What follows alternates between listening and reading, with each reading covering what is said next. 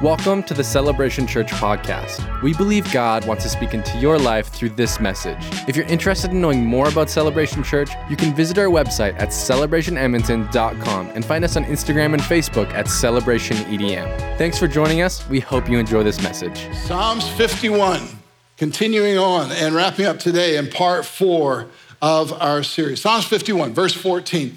Deliver me from the guilt of bloodshed. Of course, David is saying this because he shed blood, because he had Uriah killed, and so he's guilty of that. Deliver me from the guilt of bloodshed, O God, you who are God, my Savior, and my tongue will sing of your righteousness. Open my lips, Lord, and my mouth will declare your praise. You do not delight in sacrifice, or I would bring it. You do not take pleasure in burnt offerings. My sacrifice, O God, is a broken spirit, a broken and contrite heart. You, God, will not despise. This, of course, speaks to what was happening in this moment under the old covenant, how there were all of these sacrifices of animals that took place in order to cover the sins of the nation, in order to cover individual sins. There would be these different sacrifices of animals, and their blood was for the cleansing of their sin. But David is making a distinguishing comment here. And what he's saying is this: God, you're not like delighting in the fact that these sacrifices are happening in and of themselves. But what you're really delighted in is the heart that can be behind it. That's really what matters. It's not like, well, we did the sacrifice, that's all God wants, and that's good. No, he's saying, listen, it's about the heart that's behind it. David is distinguishing the fact that you can make such a sacrifice and yet still not have your heart in the right place. And so your sacrifice is basically meaningless. In other words, it really is not an act of worship if your heart is not in the right place. How many know you can give, you can be a generous person financially towards the kingdom of God and still not have a heart that is yielded to God, that really is about following him in your life? You can have time, take time to serve people, do things for people, and yet you can still have things in your life that you've not repented of, that you've not turned from. You can find ways to serve and do all of these things, and it may look good to people, and yet you can have so much disorder going on inside of you. There can still be pride. There can still be independence. There can still be insecurity and stubbornness and all of these things. None of the actions are wrong in and of themselves, but these sacrifices don't cover for the fact that what God is really looking for is our heart being in the right place. And so he goes on to say that the real sacrifice of God is to give to him a broken spirit and a contrite heart. A broken spirit and a contrite heart. I'll talk for a few minutes about the contrite heart. The contrite heart really speaks about this: a genuine remorse for sin. A genuine remorse for sin. The Apostle Paul wrote letters to the Corinthian church, and he called them out for some of the worst stuff that was going on, in the church and by way of sin. And he's addressing all of this. But then later he writes a follow-up letter to talk about how they responded to his original letter. And here's what he says, 2 Corinthians chapter 7 and verse 8. He says, I am not sorry that I sent that severe letter to you, though I was sorry at first. For I know it was painful to you for a little while. Now I'm glad that I sent it. Not because it hurt you, but because the pain caused you to repent and change your ways. It was the kind of sorrow God wants his people to have, so you were not harmed by us in any way, for the kind of sorrow God wants us to experience leads us away from sin, resulting in salvation. There is no regret for that kind of sorrow, but worldly sorrow, which lacks repentance, results in spiritual death. Just see what godly sorrow produced in you.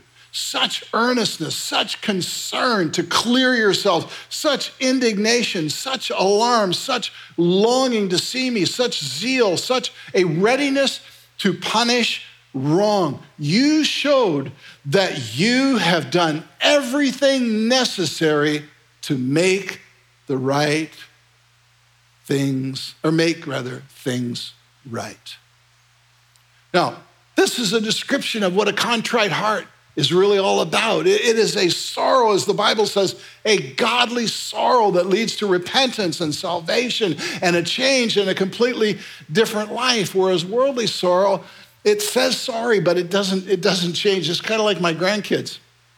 They were over the other day and they're about to leave, and my wife asked them to, clean up the toys. And of course, the oldest one, just giving her, cleaning everything up. And the younger one, not so much. And she says, hey, how come you're not, cleaning up your toys like your brother is? And she just looks up and goes, sorry. She has zero intention of changing. But she's sorry you don't like that. She's just going to play with her toys and not clean up. But really, that's what worldly sorrow is. It's like, well, I'm sorry I got caught, but there's not going to be any change. Godly sorrow is about repentance that leads to salvation. And then he says, I'm going to do everything I can. You're doing everything you can to change. You're really proving that you've changed.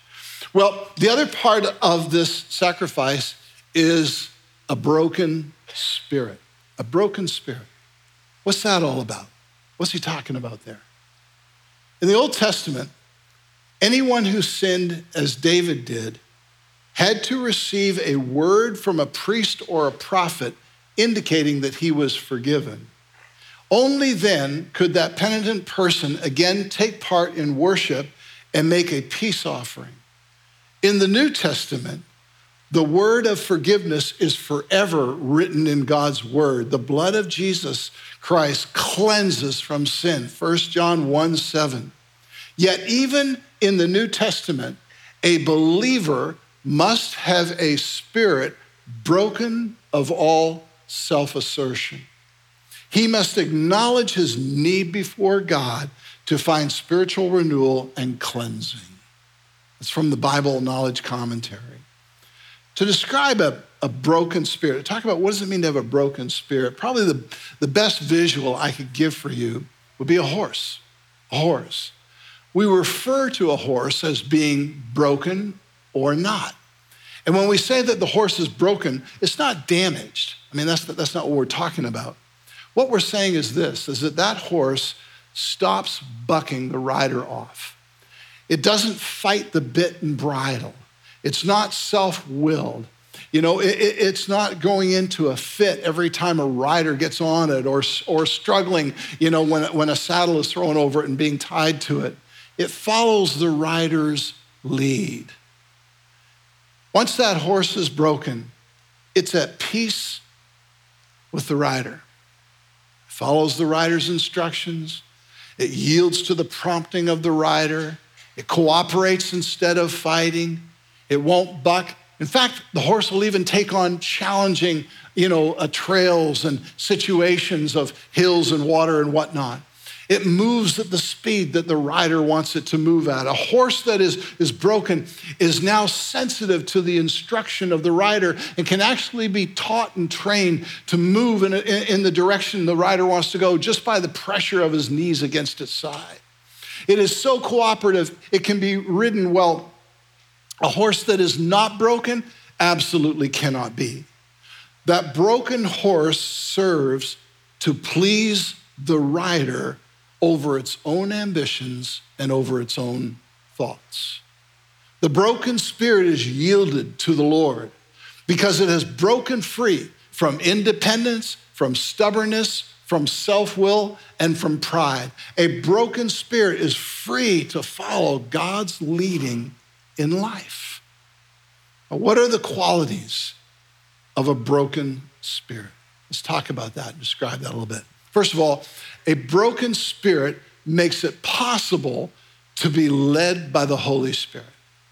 A broken spirit makes it possible to be led by the Holy Spirit. In fact, I would say a broken spirit is like the foundation out of which you can grow in learning to be led by the Holy Spirit, learning to be sensitive to the Holy Spirit, learning to be receptive to when the Holy Spirit is nudging you and prompting you to take steps in direction and faith and all the rest in your own life. I can remember as a teenager riding a particular horse that was in a field behind my home.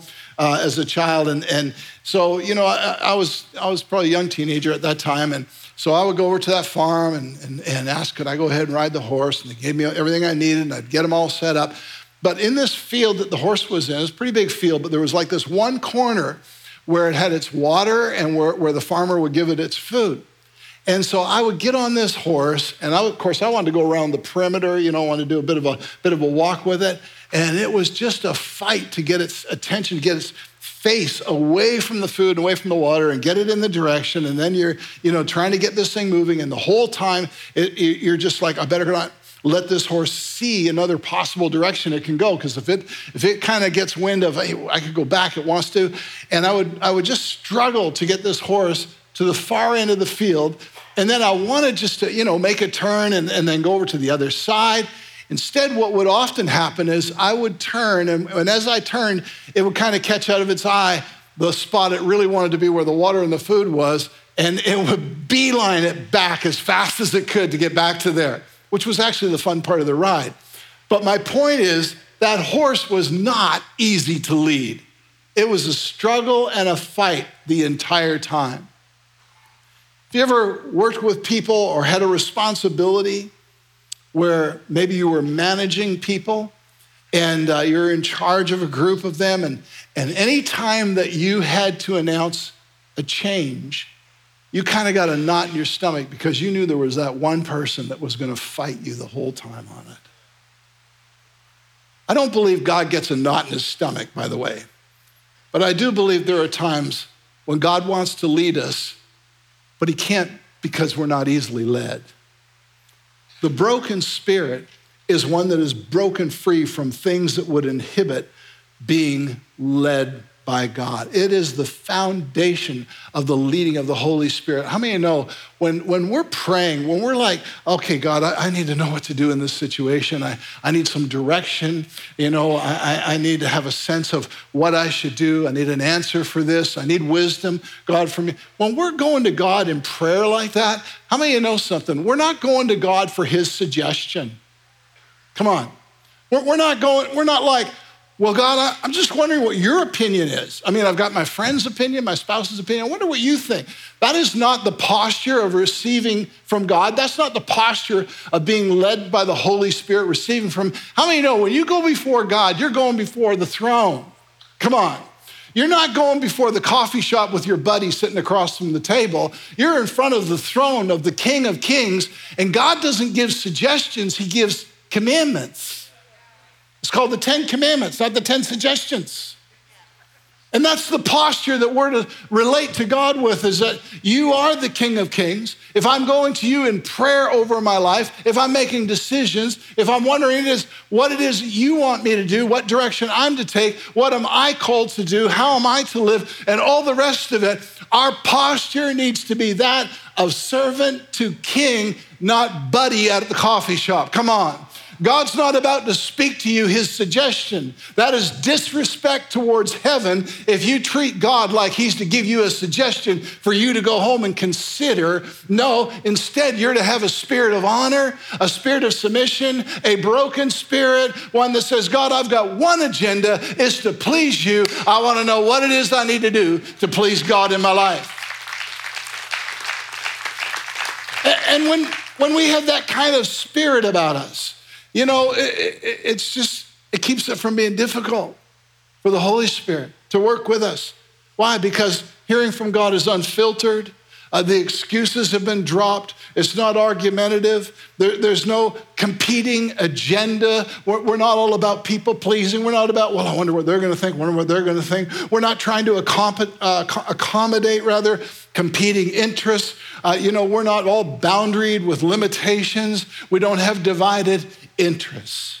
Philippians chapter 1, verse 27 says, above all, you must live as citizens of heaven, conducting yourself in a manner worthy of the good news about Christ. Then whether I come and see you again or only hear about you, I will know that you are standing together with one spirit and one purpose, fighting together for the faith, which is the good news. One spirit, one purpose. No divided interest. It's not an independent spirit. It's not a my way kind of an attitude. It's not watching and criticizing either. Instead, it's participating and supporting. How many know something? That's the way the kingdom of God is. That's the way church life is meant to be.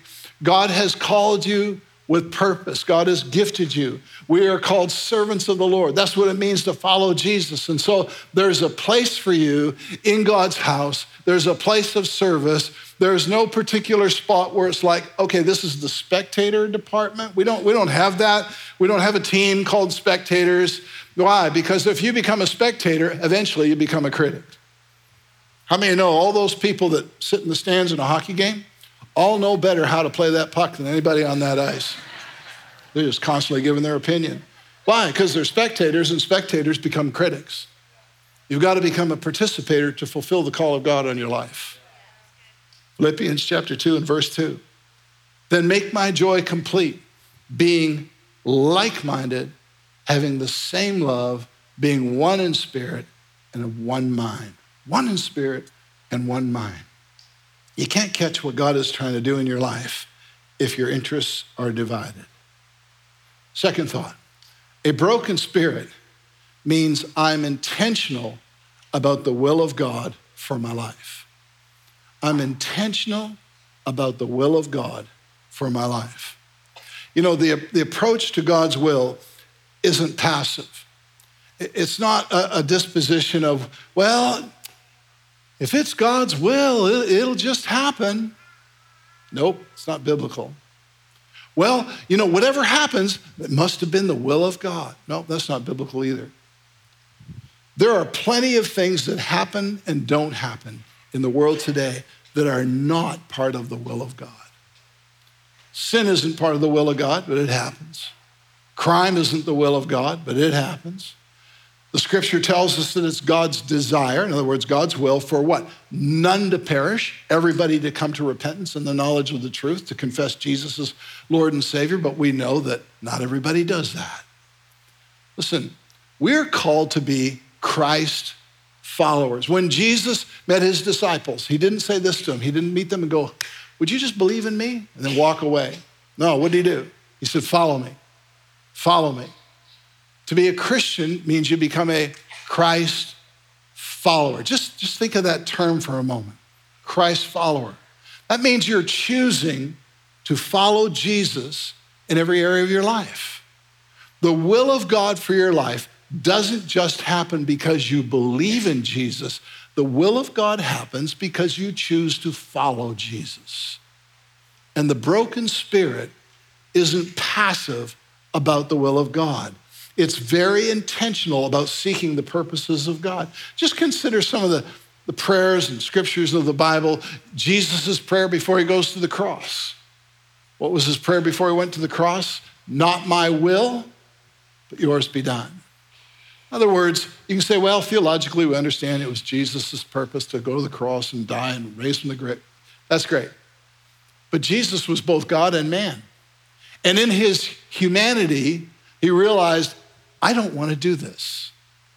And actually had to make a decision that he expressed in prayer to the Heavenly Father to say, I don't want to do this, but it's your will, so I will. How many know there's prayers like that we need to pray as well? How about the Lord's Prayer? The Lord's Prayer. Your kingdom come, your will be done on earth as it is in heaven. Why would Jesus tell us to pray intentionally asking for God's will to happen if God's will is just going to happen anyway? Doesn't make sense. He asks us to pray for God's will to happen knowing that his will can get missed in our lives. And so he says, pray, your kingdom come, your will be done on earth as it is in heaven. How about the Lord's command? Luke chapter 9, verse 23. And he was saying to them all, if anyone wishes to come after me, he must deny himself, take up his cross daily, and follow me. Deny himself, take up his cross daily, and follow me. Denying yourself, by the way, isn't the same as self-denial. Self-denial is when you walk by the elephant ear truck and go, no, not me. I'm gonna watch my way. That's self-denial right there. And then you backslide and you go buy an elephant's ear. But at any rate, moving on. But denying yourself is the choice to set aside your thoughts, your opinions, and your desires to choose the way of Jesus. It's this intentional prioritization of pursuing, following Jesus. But it's like Jesus already knows that his will is going to conflict with your humanity and with your will. And he knows it because it happened to him. And so he puts this in the scripture where he says, well, if you're going to follow me, this is the way it is. You're going to end up denying yourself, take up your cross, and follow me. The broken spirit is free from shallow agendas and self-centered ambition, void of eternal purpose. Instead, it has one singular purpose and focus at heart: to live to please the Lord. That's what it's all about. It's about being intentional to seek God and then to act out of that place of seeking. It's about getting hungry to know God, getting hungry to have God's will in your life, to want to fulfill the purpose for which he has put you on the planet. It's about asking God to use you and then stepping out into opportunity and conversations that are going to make a difference. In John 7:17, Jesus says this: if anyone is willing to do his will, he will know of the teaching, whether it is of God or whether I speak from myself. That little phrase, willing to do his will, that's what the broken spirit is all about. It is broken free from independence, selfish ambition, other agendas, and it's in a place of willing to do his will. You know, as I just reflected on the Lord's Prayer and what it says, here's two problems with the Lord's Prayer. Here's what they are. The first one is that you may have prayed it so many times, you just have it memorized, and you can say it off the top of your head without it really connecting with your heart, right? It can just become kind of a memorized poem, if you will. But here's the second issue that happens, and that is this, is that we can often be praying the Lord's Prayer thinking about everything else around us. And so we're praying, thy kingdom come, thy will be done on earth. Oh, Lord, there's so many problems. We pray over this problem. Lord, your kingdom come, your will be done. Lord, we pray over that problem. Your kingdom come, your will be done. Lord, we pray over this situation. Your kingdom come. Can I tell you, the starting place of praying, thy kingdom come, thy will be done, is right here. It's you. It's praying that prayer for yourself.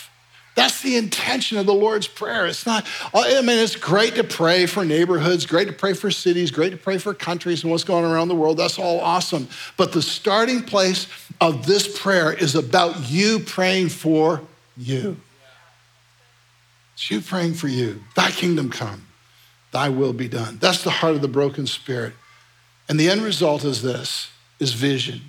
Because you can't spend time with God without him filling your heart with vision and passion to make a difference, to use your life. You spend time with Jesus, I promise you, the Holy Spirit is going to put vision in your heart to make a difference. It's not like, well, we're just going to come together and praise for praise sake because it feels good to sing, or we're going to come together and get into the word because we just want more knowledge from the Bible, or all these sort of things that we do to grow our faith. Let me tell you, if you're really spending time with Jesus, I promise you, God's going to put mission inside of your heart. He's going to put a sense of purpose, a sense of how can I make a difference? This isn't just about me, but it's also about what God wants to do through me. Here's the last one. A broken spirit is yielded but not damaged. A broken spirit is yielded but not damaged. You know, a broken spirit is not the same as a broken person. A broken spirit isn't damaged, but a broken person is. Broken person may have lost hope. They may need recovery and healing. They live in pain they're dealing with. There's something about their life that has a sense of dysfunction and disrepair to it that needs to be healed, needs to be fixed. And the thing is, you can be a broken person and yet still not have a broken spirit. That is, you can be a broken person, but you're still not really yielded to God. Because a broken spirit is yielded to God. That's the description of it. That's what it's all about. There's a difference between being broken and being hurt. You see, you can't live a yielded life and have unresolved hurts from your past. The wounds or the offenses of your yesterday will speak into your today. You're not going to God with a clean slate, if you will, or a clear conscience. You're going to God with all of these factors that are unresolved. And now you're trying to pray. Now you're trying to be led by the Holy Spirit. Now you're trying to live out the purposes of God. But there's all this interference, if you will, that's happening. Perhaps there's fears that you've never addressed from your past. And now you're like going to the Lord about what it is I'm to do with my life. But I'm so full of fear, I won't even take a step that involves trusting God.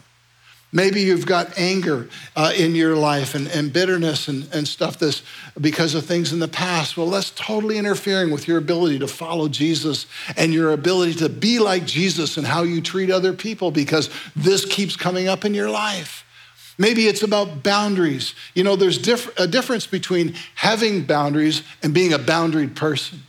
And sometimes people just become a boundaried kind of a person with all kinds of protective barriers and limits of what they will do, what they won't do. And I don't want my life interrupted and disrupted and all the rest of it, and kind of live this sort of life. But you know, the truth of the matter is, and if you'll read through the Gospels, you'll find that much of Jesus's ministry happened in the context of being spontaneous, and interruption.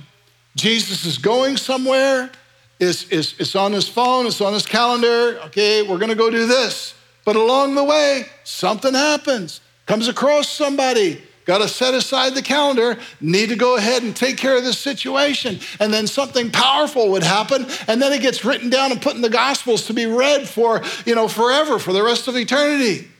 That was Jesus living an unboundaried life. It's not like he didn't have a schedule and an agenda, but he had a freedom to him where God could just lead him, the Holy Spirit could just lead him in the moment to be used by God to make a difference in somebody's life. That's how we should live. Or maybe it's offense. Offended people are just constantly on the move, job to job, relationship to relationship, whatever it may be. It's like the guy who they found down in the Pacific. He's on a little island. He's all by himself. And finally, a ship shows up and they find him, and he's showing them around the island, and there's 3 huts. He said, "What are the 3 huts for?" He goes, "Well, that hut, that's my home." He goes, "That hut over there?" He says, "That's my church." "Well, what's the 3rd hut?" He goes, "Oh, that's the church I used to go to."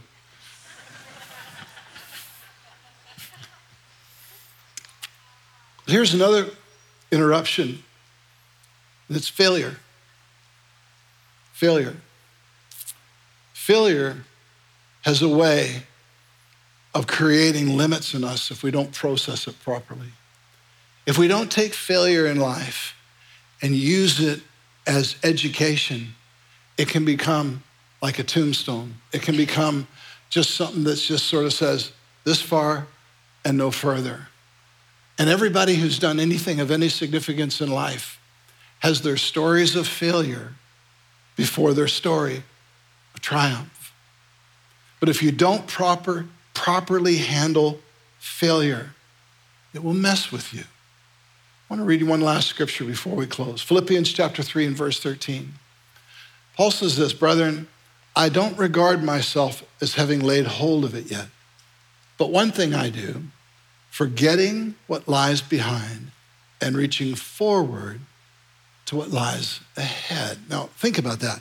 Here's what Paul did not say. He didn't say forgiving what lies behind.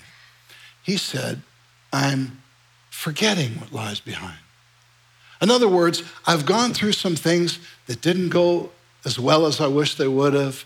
They didn't happen like I was hoping they would happen. They didn't work out. I've prayed some prayers. I had some expectations of what I thought God would do, and it didn't work out the way that I thought God would do it. And so I've gone through some things, and he says the key to it is I've learned I need to forget what lies behind so that I'll press forward. And here's the thing. If you don't forget what didn't work out the way you thought it should, it'll inhibit your faith to believe for what God does want to do in your world. If you look at the prayers that didn't get answered the way that you thought they should get, if you don't forget those, here's what'll happen. It'll keep you from praying in faith for the next miracle that you need. And the reason you won't receive that miracle is because you didn't ask. But God was waiting to bring about that miracle in another situation. There are things in life that we need to embrace, that we need to go forward, we need to press in from, and our failure was just part of the learning process to where the Holy Spirit could finally say, okay, now, and we can say, well, this is a similar situation. No, it's not the same. I'll tell you why. Because in your failure, you learn some things that you would never do again, and you learn some things that you would do differently, and you take that with your faith into your next circumstance, and you're a different person, and that's why it works out. Paul said, I've learned, forget the failures, forget what didn't work out, forget the unanswered prayer, forget the expectations that didn't get met the way I thought that they should have, so that I keep pressing on with what God has for my future, and I can see the miracle and the blessing of what he'll do in the future. Listen, I'm just going to wrap up by saying this. For us to come here and plant this church, we had to forget the churches that didn't work out. Stand to your feet. Let's take time to pray. Father, I thank you for your word. I thank you, Lord, for the fact that, God, you do have great purpose and intention for our lives. But Lord, I thank you as well, God, that you work in the context of an offering of a broken spirit and a contrite heart.